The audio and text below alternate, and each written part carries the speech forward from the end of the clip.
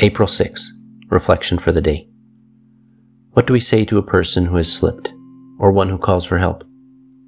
We can carry the message if the person is willing to listen. We can share our experience, strength, and hope.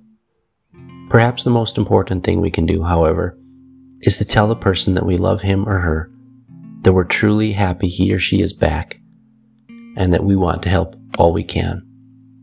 And we must mean it. Can I still go to school and continue to learn from the mistakes and adversities of others?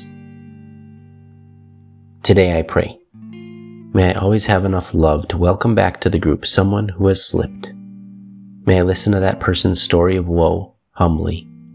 For there, but for my higher power, go I.